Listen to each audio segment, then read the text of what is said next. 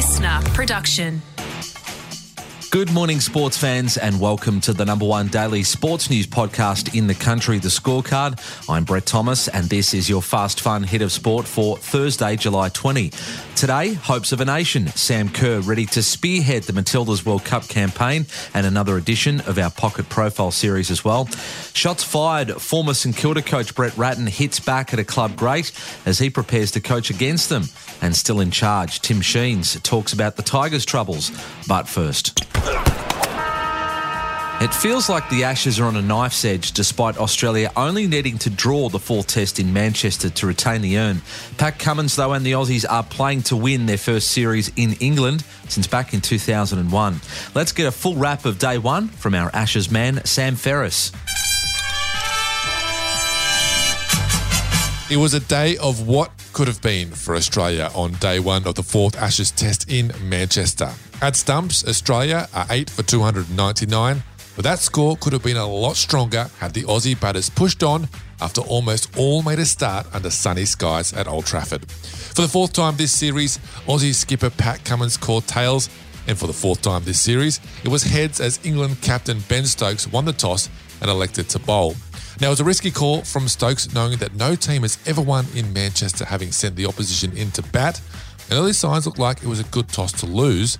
Short Broad trapped Usman Khawaja for just 3 in the fifth over of the day. Oh, now that's closer. Yes, given. But Uzi was the only member of the top 7 not to reach double figures. David Warner held his place in the 11 and looked perhaps the best he has all series, racing to 32 before he nicked a full ball from Chris Woakes through to Johnny Besto, who held on to the catch. That brought Steve Smith to the crease, and he was almost back in the pavilion a ball later when his pull shot just landed over the head of Mark Wood at fine leg for a streaky boundary. Smith and Marnus Labuschagne put on 59 for the third wicket, and they were cruising until the extra pace of Wood got through Smith's defences, out LBW for 41 to his utter disbelief. Labuschagne was still there, putting together his best innings of the tour by leaving well and pouncing on anything loose, adding 63 with Travis Head for the fourth wicket. But after reaching just his second half century in his past 16 innings, a lapse in concentration cost him his wicket when Moeen Ali got a ball to spin past Labuschagne's bat and into his front pad. The review from Stokes getting the breakthrough.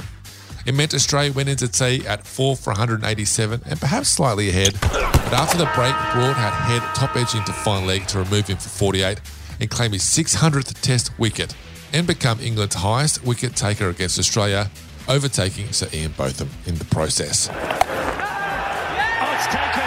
England's plan has worked. Broad has his man, and it is 600 for Stuart Broad. He joins Jimmy Anderson in an elite club. Twin all-rounders Mitch Marsh and Cameron Green then added 63 as Marsh clubbed the England attack like he did at Headingley. But their stand ended when Woakes trapped Green in front for 16 to a ball that was just clipping the top of leg stump. Woakes then had Marsh out 4 balls later for 51, spectacularly caught by Bairstow, a phrase you wouldn't have heard much this series, who was wrong-footed but stuck out a right glove to hold on to the catch, to the disbelief of the keeper, his teammates, and the 22,000 fans at Old Trafford. Oh, that's a beauty. Now, has that been taken? It has. What a moment that is. A man that has been under immense pressure has taken a worldie of a catch. Brilliant from Bairstow. Mitch Starc and Alex Carey put on 39 before Carey edged behind to become Woakes' 4th victim of the day and the 6th batter out between 20 and 51. So, just like it has been most of this series, the test is evenly balanced, but Australia will take some comfort knowing they've never lost at Manchester when they've posted 300 in the first innings. So a quick single is on the cards early on day 2. Check out the Willow Talk podcast for Ashes updates every match day.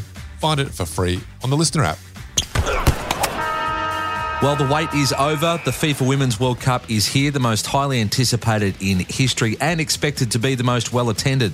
Already 1.5 million tickets have been sold. Tonight, more than 80,000 will watch the Matildas kick off their campaign against Ireland. Tamiki Yallop and Kaya Simon didn't join in with the main group during yesterday's session. Coach Tony Gustafsson says he knows who will play, but is keen to keep everyone guessing. And in terms of fitness updates, I can't reveal that at this time. I know where we're at, but I can't at this time give away too much. I keep it close to my chest for today. One player we know will be there is Sam Kerr, the superstar skipper and striker, inspired by a visit from Kathy Freeman during the week, who gave them an insight into what to expect in terms of the pressure from a home crowd. She did that in the 2000 Olympics. Will she do a backflip, though, her trademark acrobatics, if she scores? She hasn't made up her mind just yet. You know, I've always said whenever I do a backflip, it's not planned. So hopefully the games are a bit more cruisy and I don't have to do it till later on in the tournament. But it's just a bit of fun. It's about entertainment and having fun and showing what football's about. And, you know, maybe it might, maybe it won't, but it'll all be safe, I promise you. The FIFA Women's World Cup is here. Just how well, though, do you know the rest of the Matildas team? Liam Flanagan has another of our Pocket Profile series coming up next.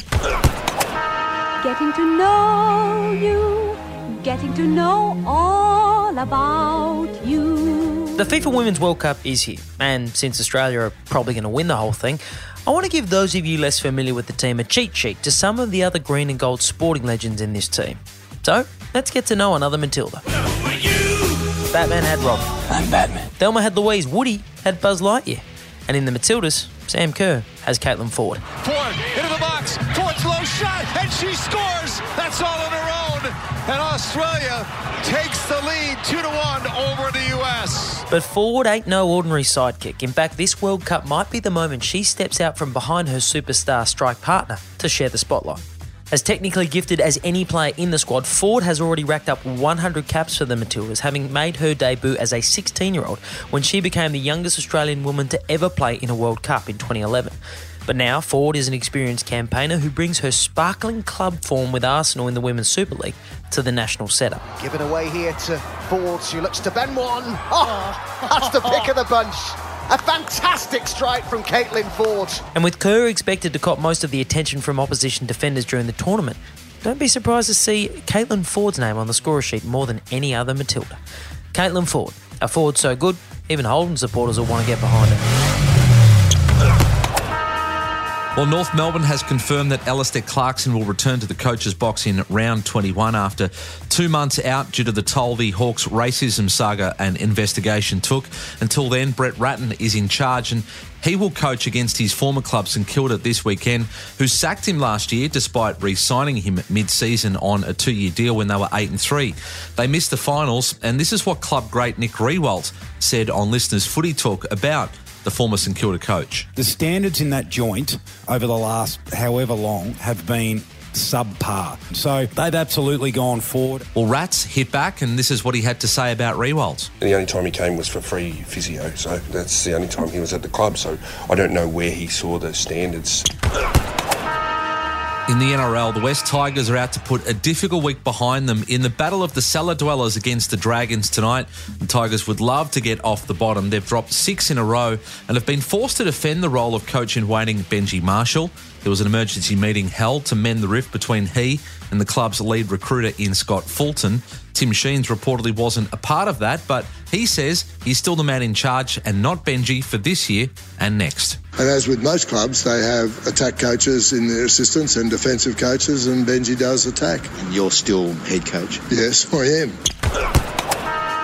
Now, if you're listening via Spotify, remember, hit that bell so you don't miss the ep every morning. That's your fast, fun hit of sport. Liam Flanagan back on the scorecard tomorrow. Listener.